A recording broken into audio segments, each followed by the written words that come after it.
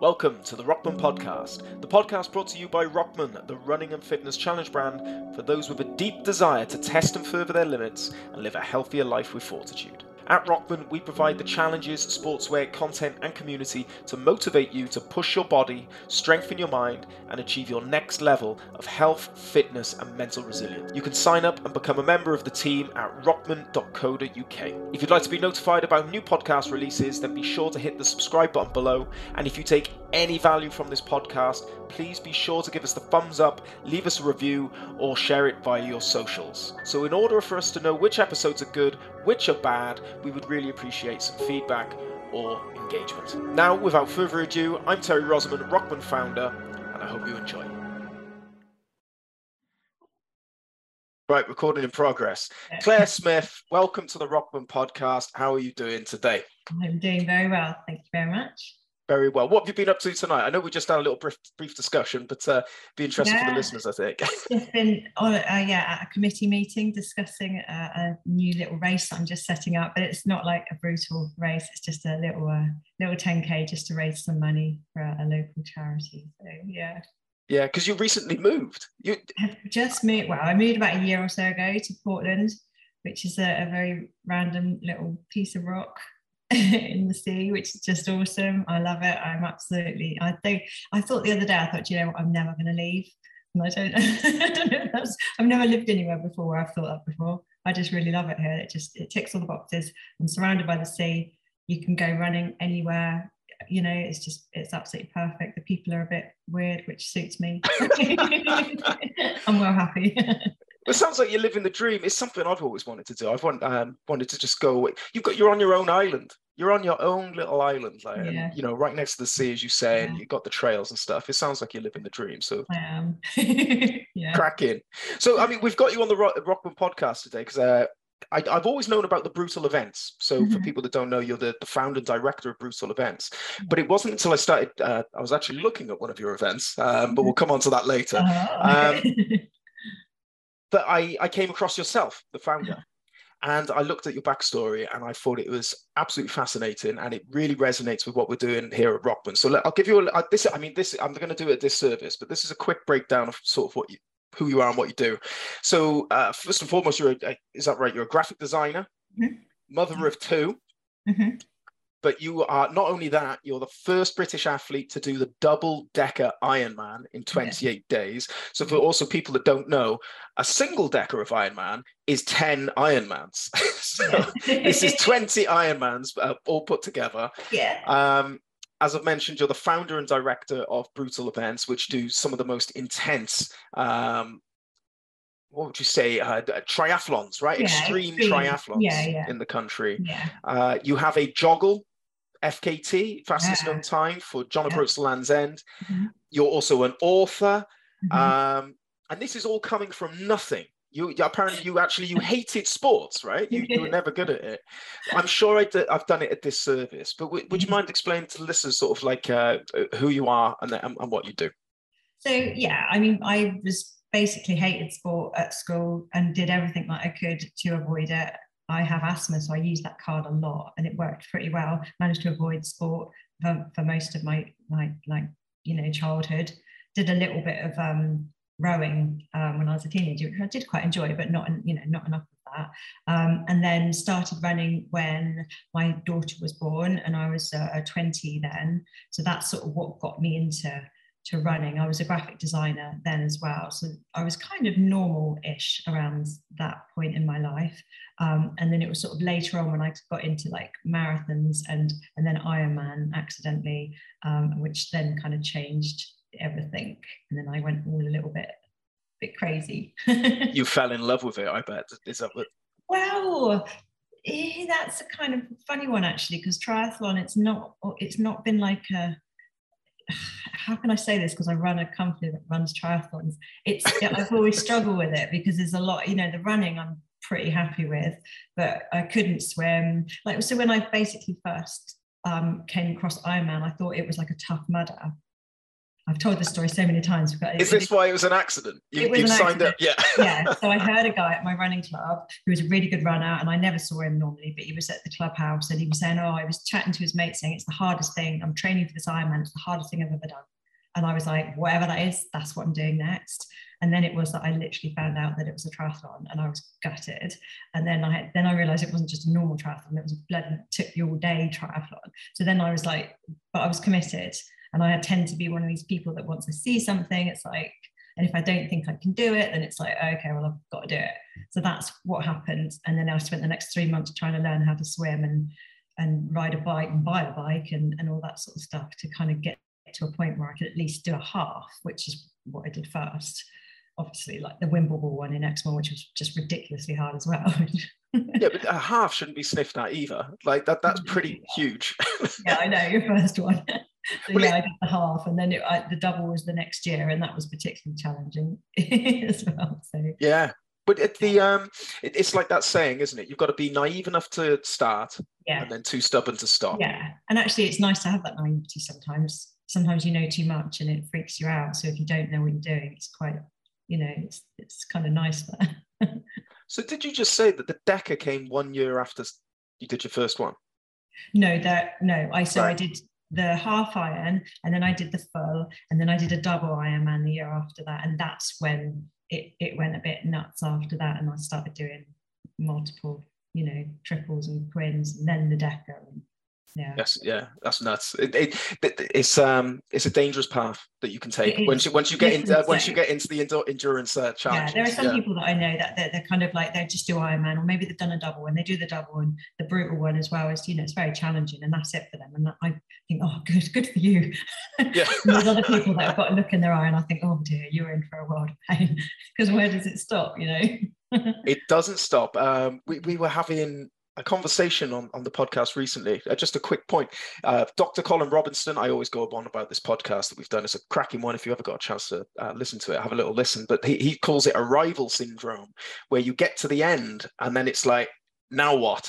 Yeah. And he says that it's not that you'll keep taking it bigger and bigger and bigger until you can't, and then it will be a change. So the runner will become a triathlete, and it never stops, and nor should it. No, exactly.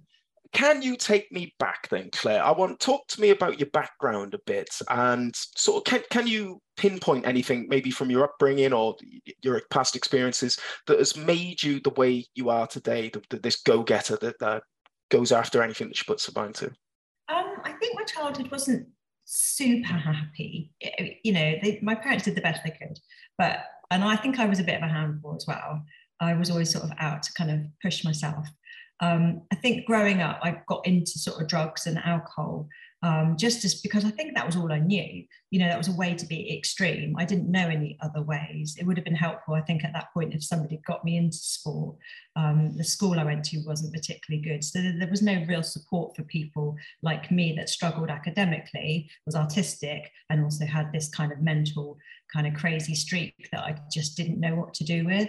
So I did kind of, I was taking stuff and, drinking and things like that. And then I sort of, when I left school, fell into a sort of a pattern of abusive relationships quite early on as well. And so I think I just got into quite a dark place, and I was drinking a lot at that point and just being quite destructive. And then obviously I became a mum, and it kind of like, obviously I was being a bit more responsible, but I was still struggling with depression and using alcohol as sort of, as my support system. So I think when running kind of came onto the scene, I was able to recognize that running gave me the sort of a similar feeling of well-being that I had got from the alcohol, but without all the side effects that went with the alcohol. So I wish I could say I stopped drinking at that point, but I didn't stop drinking for quite a long time after that, unfortunately. But I was able to sort of successfully, for a while, run the two alongside each other, if you like. And it wasn't until later that I was then able to kind of stop drinking completely and focus on destructive triathlons instead. Yeah. Did you know it was a problem at the time, or was it something you were like in denial about? Is that why you kept running No, ran I them alongside completely each other? knew. There was a point when I was 19 that I was living in a flat in a really horrible place, actually, and looking out the window. And I think I had this moment, and I knew that I had a problem with alcohol at 19, and which is sad, really, because I didn't give up for a long, long time until sort of like my late 30s. So yeah, it took. But I'm very determined. So Yeah. I think a lot of people are like that. If they, I want to try and keep this really unhealthy part of my life. I quite like it, so I'm going to try and keep it going for as long as possible. So I kind of had this double life for quite a long time, even when it got quite bad and it was really destructive. And I knew I had to give it up, but I was struggling. I still managed to hide it really well. A lot of people came afterwards and was like, didn't realize you had a problem with alcohol, and it's like, yeah. Really, you hid it. I mean, what was the sort of how did this affect your health, your well-being, or your relationships and your family? Well, What yeah, was sort of the effects of it? not ideal, obviously, but I mean, obviously, bringing up two kids, I was a terrible mother or anything like that. My kids never said anything. I did try and keep it under wraps, but towards the end, it was certainly becoming more obvious. And then I also had problems with sort of social anxiety at that point, because I was getting myself in a place where I didn't want to go out anymore. And so I knew I was very much getting to a point where, and I'm running a business, I'm running a sports event business, and I'm a graphic designer, and I had two kids, school and stuff. I had a lot going on. It wasn't a point where I could be like, can't turn into a hermit at this point. I had to make a very clear choice. And it was a really difficult time. I was going through a lot of problems personally. And so I really had to kind of go, right, you've got two very clear paths here. You've got one that's very dark and it's probably not going to end well. You're going to have to properly try and stop and sort your life out, which it took quite a few attempts, but eventually I think it was like the day after Boxing Day one day, I was just like, that's me done. And it actually stuck that time. It's the hardest thing I've ever done, because it takes true commitment all the time. I'm like 9-10 years on now, and it's my biggest achievement, really, because I think, being brutally honest, I probably would be dead if I'd have continued the way I was going. So yeah, it's something I was really embarrassed about it for a long, long time. And then when I wrote my book, I was like, you need to be honest when you're writing an autobiography. You can't sugarcoat it, because I wouldn't read a book like that. So I had to, that writing that chapter was horrible, and it was painful, but at the same time I had to be really honest about the struggles I've been through. Was it because you felt like you were sharing it with the world? Was it because you had to be honest with yourself? Yeah, I mean, I'm too honest with myself sometimes. I think it was just the fact that because I was able to hide it, and also because I was, brutal was sort of out there as well. I didn't want people thinking badly of me, I guess, and me sort of saying, whilst I was setting up the event, I felt like, to say to people, like, I was struggling then. It wasn't like I stopped drinking and then started brutal. It overlapped massively. So it was, I don't know, I just felt a bit, but then the feedback I've had from people has been so positive, that it was worth it. Oh, absolutely. I don't know if you're familiar with any of my stories, but I come from a similar background myself, and I'm not going to pretend that I had it as bad as what you're saying, Claire. But like, I have my troubles with sort of alcohol and a few recreational drugs and stuff, and it is that sort of slow burner, isn't it? It's I know you're saying it's very hard to give up, and I know it is, because, like, especially smoking. Smoking's a great analogy. One fag or one drink will not kill you. It really won't. Like, you can do that. So to not have that fag or have that drink is really hard, because on their own it's harmless, but it's the accumulation over time. I could just do like one, like, I often look to people and think, how can you just have one glass of wine, or even two? It's like, I have 2 glasses of wine and that's it, I'm gone. Just like, it's the bottle every time. Yeah, you've got to finish the bottle off, like, you've got to finish the bottle off. But I don't know if you're familiar with Jordan Peterson, a famous psychologist on the internet, but he's got a quote, and it's a fantastic quote. He said, "The question is not why do you do drugs. People should not ask people, why are you doing drugs or why are you drinking alcohol? The question is, why don't you? Because, let's be honest, they are fun, but like, but they comes with a lot of baggage and problems and, health and relationships and stuff.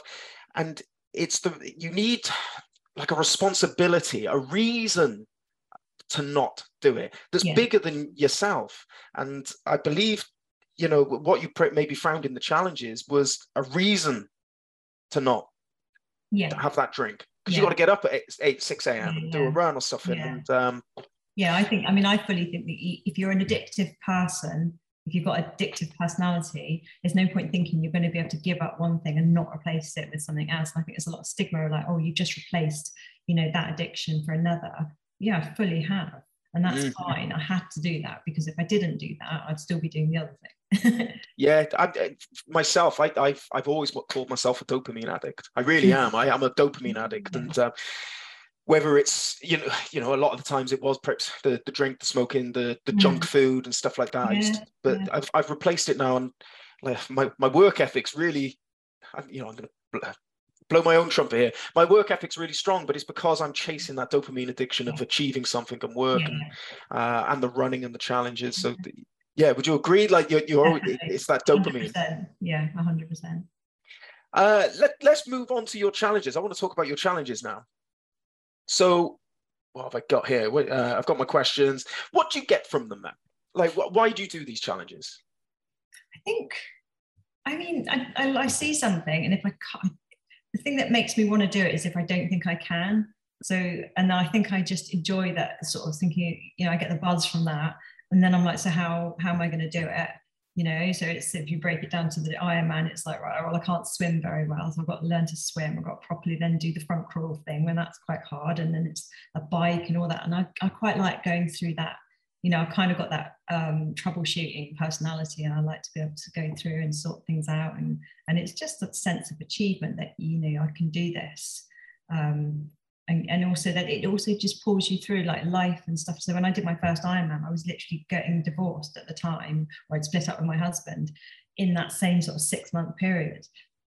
Normal people might possibly put off the Ironman, but I was like, no, I've got to stick with it. And it kind of, as much as I was definitely drinking and smoking at that point as well, and coping with the stresses of having to break up with my husband, but it, you know, it can get you through. I think these challenges can get you through all sorts of crazy stuff, you know. Yeah, I suppose the idle thumbs are the devil's playthings. Oh, sure. If you've got nothing to put your attention on and take your time, that's when you're going to go and look at the bad stuff. Yeah. Where did this double decker come from? Why did you do the double decker? And why? So, yeah, because I could. Yeah, well, I suppose because it took you 28 days, man.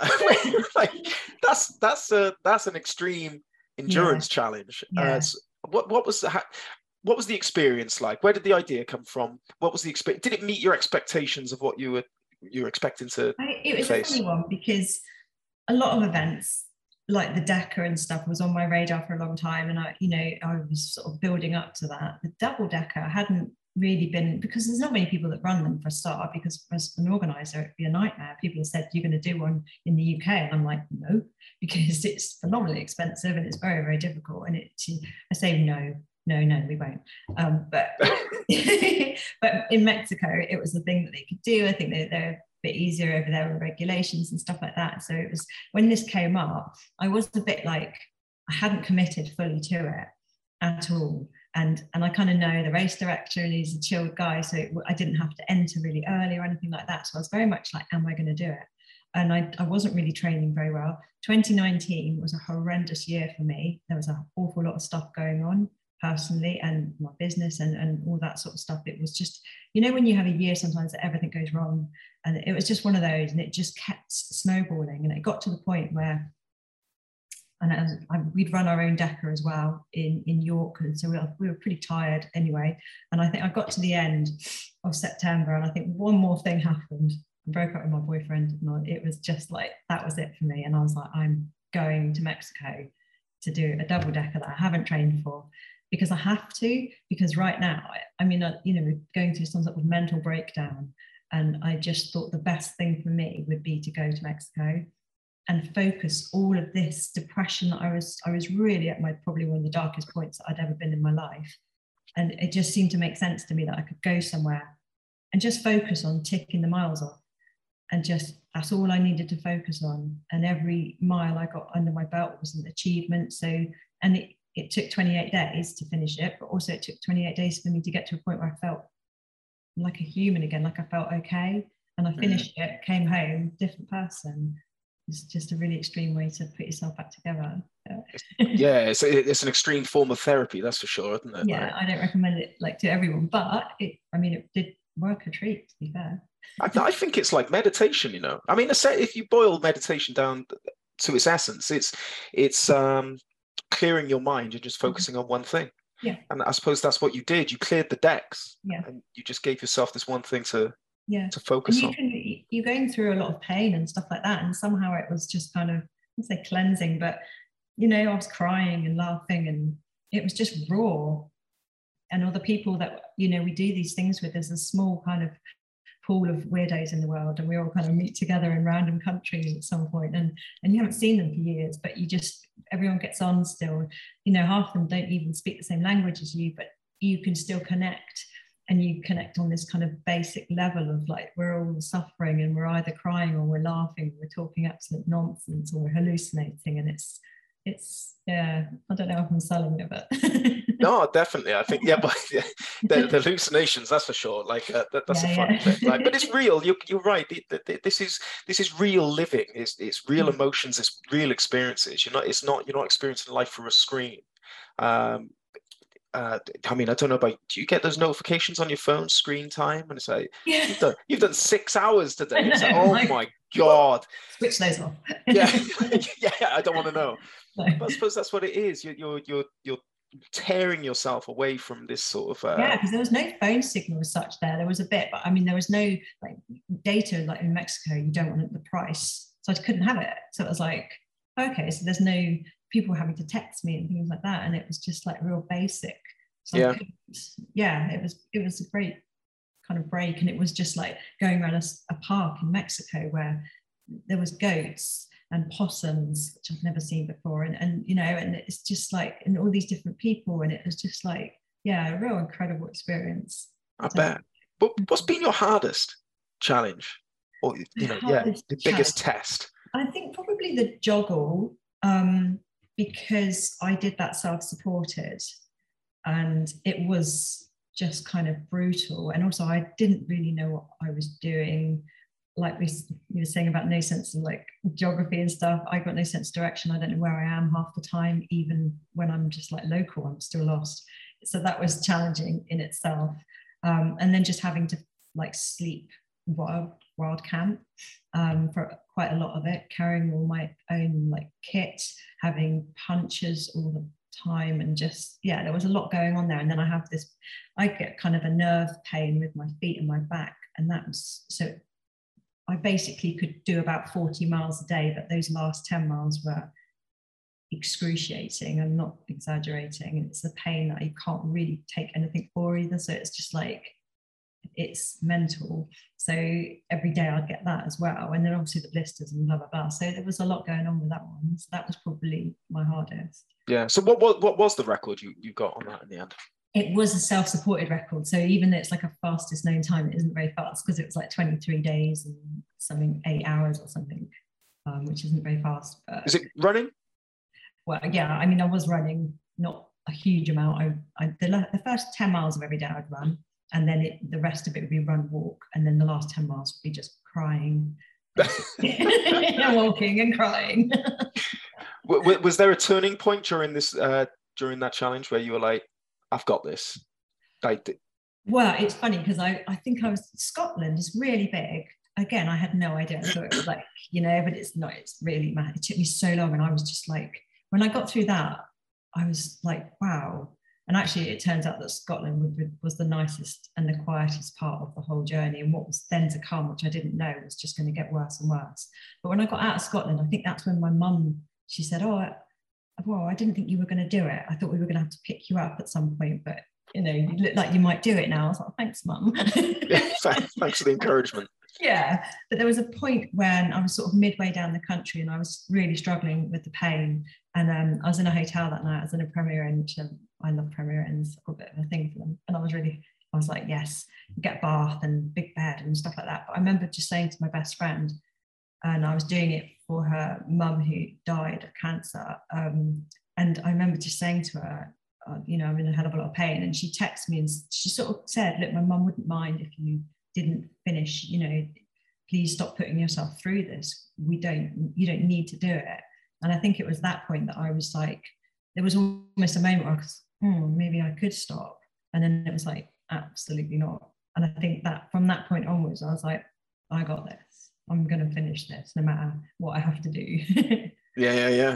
Did it come at just the right time? You know, what, the challenge or that moment? That moment, yeah. Yeah, I think so. It was one of those, where I was just in a really, really dark place, but it just, that sort of like thing, just sort of thinking about Susan and just thinking, actually, I'm going to do this. Yeah. And what's been your sort of lowest moment then? Out of all the challenges, you have pushed yourself to the very limits. Yeah, I mean, the tour was a particularly low. So the tour, so we run the Wanna, which is an ultra run, which is basically, it's the 3 marathons in 3 days, but it's condensed into 24 hours. So it goes from Charmouth to Studland. It started off as 78 miles, but I think with the erosions and the changes with the routes, it's grown and it keeps growing. So it's not 84 miles, but we can't extend the time. So people just have to run faster. But with all the climb, it's a real beast of a challenge, just the Wanna. And then my business partner decided that he was going to try the tour. So Jim Page, after a couple of attempts of his own and failing that, he eventually did it. And they did it in like 60 hours and something, which is good going. And then I kind of looked at it and thought I'd quite like to have a go at that, but I'm not very fast running. And also I got struggles with my feet and the pain and stuff like that. But for some reason I decided I was going to do it, but carrying all my own stuff on my back in like a Bergen thing. And I think it was because I knew I wasn't going to be able to do it competitively in terms of running. I just thought, well, I'll add an extra layer of, you know, toughness to it by carrying all my own stuff. And I really struggled with that. And that took me, and it's when I was buying this place actually. So I was in the middle of selling and buying, which was really stressful as well. And I had 2 attempts and I failed. And then on the 3rd attempt, I was like, I think the problem I was having is I was continuing so long that my feet were just excruciating. But I thought if I do it like I did the joggle, wherefore I did 40 miles and then I had a proper break, then no matter how long it takes me, I can do it, I can finish it. But so the last time I did it, it took me 5 days. And I think with it, I just knew I had to kind of get it done, but there was no joy in it. It was just agonizing. And I just think I'd lost I was like a zombie. And it's hard to explain, but with the joggle, there was a lot of, you know, highs and lows. But with the tour, by the time I got to the point of the 3rd attempt, I was so broken. There was no like highs. It was just low. Oh, so it just stripped you back, just stripped everything and away. I knew I had to finish it because I was doing it for a guy who had motor neuron disease, who's since passed away. But, you know, he was in the background and I was like, I have to finish it, you know? So it was just one of those challenges that just had to get done. And also because I was moving to Portland, I just thought I cannot look out of my window and see those cliffs every bloody morning and not, you know that I haven't done it. Yeah, you've got to put it to bed and move on. Exactly. So and the last, I think 3 or 4 miles took me, I don't know how many hours, and I cried the whole time. So my daughter was like, Mum, not so brutal. I did a challenge just at the end of COVID, I think 2020. It was 50 miles, ultra marathon. But with the donation, for every £50 I raised, I increased the weight I put a pound of weight in my Bergen. But just like your stories reminded me of that, is that when it came to the end, I was done. There was no smile. I was just like, right, I'm going home now. Bye. So, I'm getting in the car, I'm finished. Yeah, I felt so bad. There was so many people around me clapping and cheering, and I was in a foul mood. But there we are. I can relate to that. Yeah. What's been or how do you motivate yourself then during these low moments? Do you employ any sort of strategies, or are you thinking about other people and the reasons why you do it? Like how do you motivate yourself at those lowest moments? Yeah, I mean, I do think if I'm doing it for a charity or something, that definitely helps. Ultimately, I think these days I just try and find the positives, which sounds a bit cheesy, but it does really work. Whatever I'm doing, wherever I am, I just think, right, what's the best thing that's happening right now? And it could be the view, it could just be that, you know, like on the job where people would give me biscuits and things like that, and I'll be quite happy, and just, you know, just little, I think I do that in my day-to-day life, and it's just something I've learned over the last 5 or 6 years. No matter how hard things are, you can always find something, unless it's really serious and horrible, and that doesn't work then, I've discovered, but that's only very occasionally. But most of the time you can be like, okay, so this is really awful and this is rubbish and this is going wrong, but what is going right? What can I focus on that's positive? And so I do that a lot in like the challenges and just day-to-day life. Yeah, do you know what? It probably helps with like gratitude. I think we can become so used to the sort of modern civilized way of living where, you know, food is at the touch of a button. It's everything's so easy. Yeah. And in these challenges, you take all that away. Yeah. So then when someone is handing you a biscuit, it means like, the world. Yeah. 100%. And that's why you just got to focus on what's good right now. So I've done challenges where I've gone up, done like the fan dance and things like that. And it's just like, it's horrendous. It's like the middle of the night going out, huge pack on, don't know how I'm going to like cope with it and everything. But, you know, what's the challenging, what's the good thing about it? I've just overtaken the blip, but, you know, be in the army. That's pretty good. Yeah. Well, how much does that inspire you when you're running? Do you enjoy beating people? No, I'm not very competitive because most of the time I am at the back. So but having said that, when I did the double decker, I did have a few goals in mind. So the first one was to do, make a real good effort with the swim. So that was 48 miles and it was in a pool. And I just wanted to make a really good effort because I wanted to impress another race director who would then hopefully give me a place in the Arch to Arc event. So, which I did. And I actually surprised myself and mostly everyone else, because I think I was like second out of the water out of everybody, which was weird. I know, right? I'm still to this day, like, I don't know how that happened. Mainly it's because I'm quite organized and I didn't do any faffing. A lot of the other athletes were getting in and out and moaning and stuff, and I was just like, we're getting this done, because it's disgusting. So I kind of cracked on with that and got that done. So that was like the first goal. And then the second, I think, was to podium. And it's to say to podium in an ultra race there's only like 5 girls. Yeah, you know, it's not like hey, take it. I know, exactly. Yeah, people don't have to know. And I'm happy with that. So that was, I wanted to, I just wanted to be third, not fourth. That's all, because I wanted to be able to say to my kids, and I managed just to do that. And then the other one was just to finish. So it was like I had these 3 kind of goals, and at one point it looked like I wouldn't even finish. At some point when I was really injured, and there was another point when it looked like I wouldn't be able to get third place. So it's just still having those goals. I've still got to finish, still got that left, Yeah. Multiple goals and stuff like that is a really big thing for me. I suppose that's the thing. Like, these are largely battles against yourself. They really are. But then you do get these sort of cherries on the top if you manage to actually beat all the other buggers. I find that quite stressful. I did the 1-a-day Quim, which is just like 5 Ironman in a row, in Switzerland one year. And I realized at one point I was actually like second place. And again, there was only 3 girls in the race. And one of the girl in the lead, she's like an age grouper. You could tell she was really good. And I was never, but when I realized I was second, I was like, I was disappointed. I was like, oh no, because now I was like day 2, I'm now going to have to race to keep that second place. And it was so uncomfortable. It was like, there was moments where I hadn't eaten for hours because I was like, ah! And I was like running out of the pool, like half undressed. And I'm like, what's happened to you? I don't do this shit. So I don't like that. I feel like the pressure. It's hard enough doing these events without having to I don't know how the pros and stuff do it. I mean, it's a horrible feeling, like looking behind you and thinking, shit. Yeah, constantly. Imagine being at the front. Yeah. Imagine being at the front. Oh my God, the pressure. It's not for me. No. Well, what's been your biggest lesson through challenges? Has it taught you anything? Has it taught you anything about yourself? That I'm just really stubborn. I'm trying to think what else. I mean, the whole positivity thing is that's something I've had to learn, because before, 10 years back, if there was any slight kind of hint that I wouldn't be able to do it, I wouldn't make the cutoff, very quickly I became negative and almost sort of give up before I needed to. So, that positivity and just, breaking stuff down, that's another thing that I've learned, which is probably the biggest lesson, is just to always just break stuff down. So rather than thinking, I remember I was doing the Swiss Deca, and the guy who was supporting me at one point told me how many miles I had left to do on the bike, and I like lost it. I was like, why would you tell me that?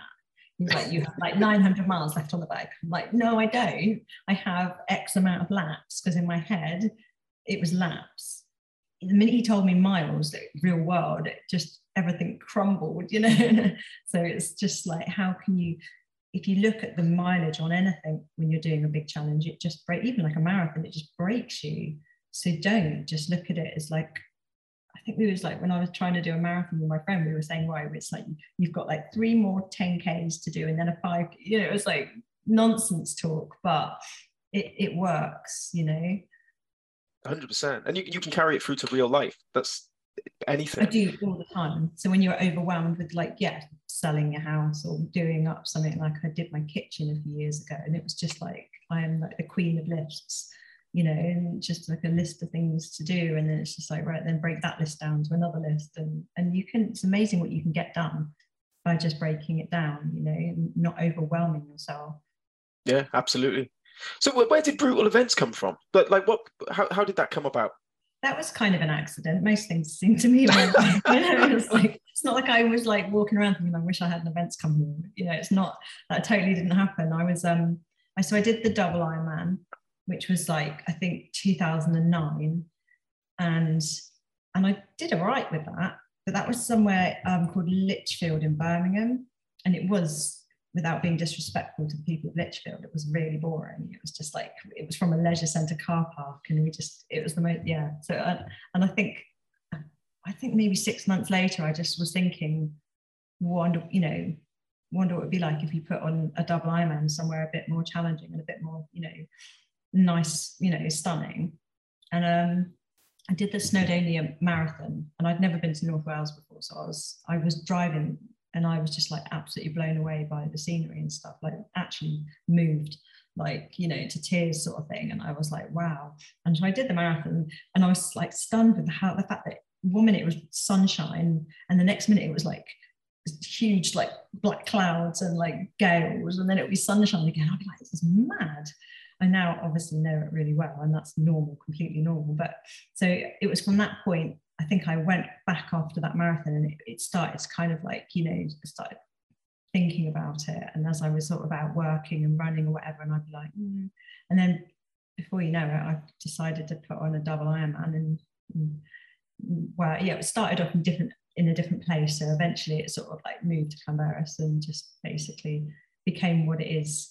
Because initially it was just going to be a double Ironman, but I quickly sort of learned that there's not many people that want to do a double Ironman, especially when you stick a mountain in the middle of it as well. Surprisingly not. I know, so it's like I couldn't afford to actually run it just as a double Ironman, because that's what it was originally. It was going to be like a 20 or so people in a little tiny corner of the car park. But I then thought, I'll put on a half and a full, and that worked a treat. And then the rest is sort of history, really. Well, that was the event I had my eyes on. That was the event. Yeah, I went to Tenby this summer to watch the Ironman there, Wales, and it did inspire me. It has inspired me. I do fancy doing it myself, but do you know what? It's not necessarily the sort of the pushing my limits or the competitiveness of it. I really just want to take on the location. I want to beat the terrain. I don't know if that sort of resonates with you. Right. That's what about your Snowdon brutal event sort of got me. It's like, I don't care about anyone else, and I'm not necessarily don't care about pushing my limits. I want to take on Snowdonia. I want to experience it. The weather, I mean, every single year now it's something crazy. It's just, and honestly, and it's like, again, it's like the competitors, like one side of the mountain, it's like gales and rain, and then they come around, and we're all like, oh, it's fine here, mate. Because isn't the cycle track is right around the base of the mountain, right? So they're going to see all sides and all weather, and it looks good. I mean, I've decided this year, for the rest of this year, I'm sort of going to start taking up the other disciplines, because I've always been a sort of a runner. I'm going to start getting on the bike. I'm going to start doing some open water swimming. I already have started all this stuff. Next year, I'll book a spot for a sprint triathlon or something like that, and then the year after I'm going to be starting to look at some bigger stuff. So you might be finding me on the starting line, or in the St. John's ambulance, one of the others. You'll see me there. What's been the most surprising thing about organizing the events? What surprised you? What didn't you expect to maybe see or get from these? I mean, the community that's been amazing. Like, I'm quite introverted, and before I just had my little group of friends, and that was that. But now I've got this massive community of people that I've met through Brutal, and yeah, it's huge. And then every time someone kind of comes and does the event, they join it, and then it just grows and grows. And I'm so surprised with that. And the crew as well. It's more or less the same sort of crew right from the start. And it's just having made these great friends and all these different connections all over the world. I love that. That's amazing. That really is, that blew me away, because I didn't realize that was going to happen, for sure. Yeah, I bet. That's one of the best things about Rockman, which I found is the building the community and the people you meet and the stories they share and the experiences and stuff. It's that really blows me away, and how your event or brand can touch them as well, and that's really powerful. Something you've created means so much to people. It's life-changing to some people. I thought that was like when I was in 2019, the year of doom and gloom. I was really low just before we ran the event, and I said to my friend at the time who did all my events, Jim, and I said to him, I don't think I can go on anymore. I just can't. It's just too much. With all that, it's just not just the actual events, but the running of the business and the finances and stuff like that. There's a lot that goes on. And he said, you can't stop. And I was just like, and I'd had a few business partners in the past, and they've never really worked out, because it's not a big money-making thing unless you're Ironman, which I don't want to be. But at the same time, you can't have a business partner who wants to make money. It's nice if you make some, but it can't be your driving force. It's got to be. So it's almost like having a business partner who understood that. And that came in the form of Jim. And he basically said, I want to get involved. You can't shut it down. You can't stop it. It's brutal, think of everyone else. Don't worry about you. But he's now, and that's really sort of helped me, just, giving me energy and just having that support of having, someone else's life ruined. I joke about that, but he's just like, oh. But he's retiring. He's retiring next year, so he can actually have a bit more, because it's hard running this. I used to have like loads of other jobs as well, and it was like running the business at the same time it's quite challenging. So but having his support, just having someone else to just say, because we have issues with council and all that sort of stuff, that it's quite serious. So, and there's a lot of pressure because people are training for a big event, and you've got to get everything, all the boxes ticked and stuff like that. So I'm much happier now I have someone to help me, for sure. Yeah, it sounds like you're doing it for the right reasons, and I think that's going to be a driving force for you. It's going to make your events more authentic and honest, but also I think people can see through it. If you were like a big multinational just trying to do a money grab, they'd see through it, and maybe that's sort of why they're committed. That's what an idea. And we kind of had it in the past when people have sort of said, "Oh, grassroots events," and I've taken it a bit the wrong way, if you like taking it personally. And I'm like, how can we look bigger and be more like Ironman? But now actually, I'm thinking, I don't want to be like Ironman. Ironman, if you're a minute over the cutoff, you're out. Unless it's the one-hour, because we have to be strict on that. We kind of are quite flexible with our cutoffs to a point, but we want to see people finish. And if there's something that we can do to help you finish, we will. If it's something strange that you need buying and we can get it for you, we'll do that. And I think that's a lot of ultra endurance events that I go to are like that as well. The race directors and the crew are really invested in the athletes finishing and stuff, being part of their journey and that. So that's important. Oh, absolutely. Ironman for sure. Yeah, but I mean, I'm guessing on race day, you almost know every single face on that's turning up to the line, I'd imagine. You can get a bit like that sometimes. Yeah, but I never understand sort of why people would I do understand, like, like the Nikes and the Adidases and stuff like that. They Yeah, just want your money, man. yeah. You're just a number to them, and I guess people are I drawn think to people want them. to do like an Ironman, and I get that. I did myself, but Yeah, I think a lot of there are some people that will stay with Ironman and they'll just continue to do them all around the world, and that's fine. But if you want a different experience, and a lot of people do, and you want a more personal experience, especially if you're then building up to a double and beyond, it's it's good to kind of come to us, and we'll make you suffer. yeah. Oh, you'll make them suffer, all right.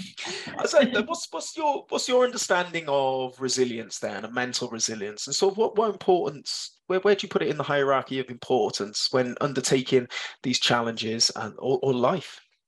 I mean, being resilient is super important, but what does that mean to you? It's like resilience is a bit of a strange one, isn't it? It can mean quite a lot of different things, and I don't know. I mean, I just have a number of things, like I've said already, that I do to try and remain resilient in these situations, and it's letting go of things that you can't control. I remember someone said to me years back when I was stressing about the event, and the weather was bad for a change, and they said to me, "Can you control the weather?" And I was like, "No." And they were like, "Right, then you don't.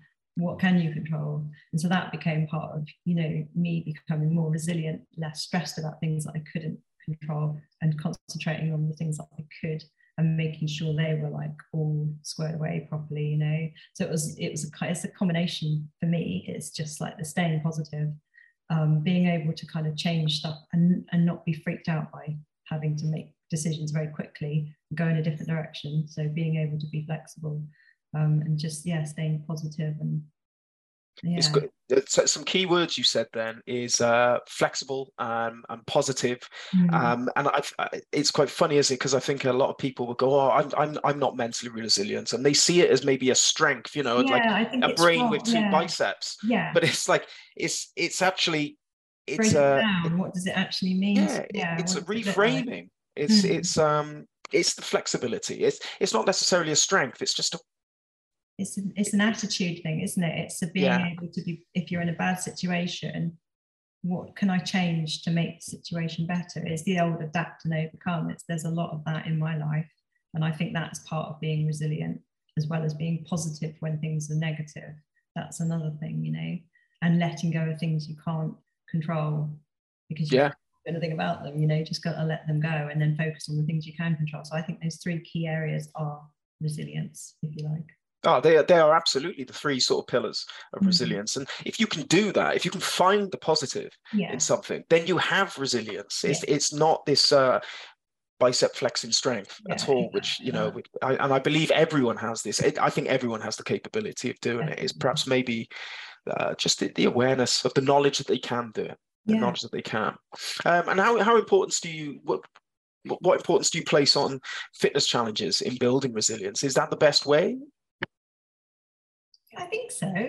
Yeah, I mean, I think it's like everybody can do them. You can change them to what you're happy with. So you can go and do an Ironman, but an Ironman might be way too much for somebody, So what about a 10-mile walk on the coast path, which is pretty challenging? How can you make it more challenging? Adding some weight, perhaps, or doing it in the night, I think you can do anything, but you've got to push yourself. So if you can do a 5K comfortably, then don't do another 5K comfortably, do something else. I think that's the important thing. There doesn't have to be a double decker, because that's stupid. It's really stupid. Yeah. But, what is it? And do you think, actually, there's a chance I might not be able to do this? Because I think that's key. If you think, I can definitely do it, then you shouldn't be doing it, You need to push yourself to the next thing. That's what's going to give you the room to sort of grow and change. Yeah, that's the key word there, isn't it? It's growth, isn't it? You're not going to go, nothing's going to happen if you stay comfortable. No, exactly. In fact, it will. You'll go downwards. That's what will happen. You'll stagnate. From it. Yeah. And what would be your advice for anyone who's maybe thinking about taking the first steps to a challenge or something? Do it, just get on with it, because I think life is so you just don't know what you're going to get. We've had all the COVID stuff recently. You just got no idea what's going to happen. So if you don't do things. I mean, I am like a big believer in just getting stuff done. I think what drives me is that I don't want to get to this place where I'm going to die or whatever. It sounds a bit gloomy, but and think, oh, I didn't do that. And I think right now, if I was to die, I'd be pretty happy. I haven't done the arch to arc yet. Got to do that, but it's bloody hard, actually. Can I just say? But I'm trying to do it. So even if I was to like pop my clogs right now, you know, I'm really trying bloody hard to do it. But everything else, I've ticked a lot of boxes, and I think that's really important, to not have too many, oh, I wish I'd done that, or I haven't done that. Why haven't you done it? Try and do it, you know? I think that's really important. Yeah, especially if they don't do it, and you say, well, why didn't you do it? But I just didn't. Well, there we are then, isn't it? It's that's a rubbish excuse. Yeah, exactly. It's the worst excuse. Yeah. So what does the future hold to Claire Smith? What we doing now? So we're doing the triple decker, right? We're not doing the triple decker. No, there's not a triple decker on the calendar right now anywhere in the world. The first triple decker in the world. There has been one, but as you can imagine, them organising that would be quite something. So the arch to arc is always going to be there until I actually, you know, and I was supposed to do it this year, but I postponed it, and for a number of reasons. And it's just, as I said, it's really difficult for me. I'm not a natural swimmer. I struggle. If you make a list of all the problems that you can have in swimming, I've got them all. So I feel the cold. I have massive panic attacks in the sea. I'm just not strongest. You know, I'm pretty skinny on the top. There's a lot of hurdles, but that's fine. And I just need, and I've made huge progress this year. I'm super proud of myself, because I'm now getting to seas that I would literally walk down to before and go, nope, and just go back. Now I get into the water and I'm like, it's kind of, I'd say fun, but I'm so proud of myself when I get out, and I've been chucked about all over the place, and I've coped with it, and I've made progress. So that's great, but I just didn't feel, and a few closest people around me didn't feel I'd made quite enough progress, and the channel was incredibly difficult. I think when we said about it's good to be naive, sometimes I almost wish I had the naivety that I know too much about the English Channel, I think now. So I think maybe I'm freaking myself out. I kind of wish I didn't, you know. So it's the Arch to Arc next year in August. So it's pretty much full steam ahead on that. And if people want to follow you and your progress on that, where can they find you? So yeah, Instagram is Brutal Claire. My website's brutalclaire.co.uk. So yeah, all of that stuff on there. And if people want to sign up to one of your events, where can they find all that? brutalevents.co.uk. Yep, same with the Facebook and everything. So yeah. Simple. Thank you, Claire. Love that. I thought it was a fantastic episode. Yeah. So thanks for joining us and sharing your stories. Cool. Thank you. Cracking. Bye. Bye. At Rockman, we provide the challenges, sportswear, content and community to motivate you to push your body, strengthen your mind and achieve your next level of health, fitness and mental resilience. You can sign up and become a member of the team at rockman.co.uk.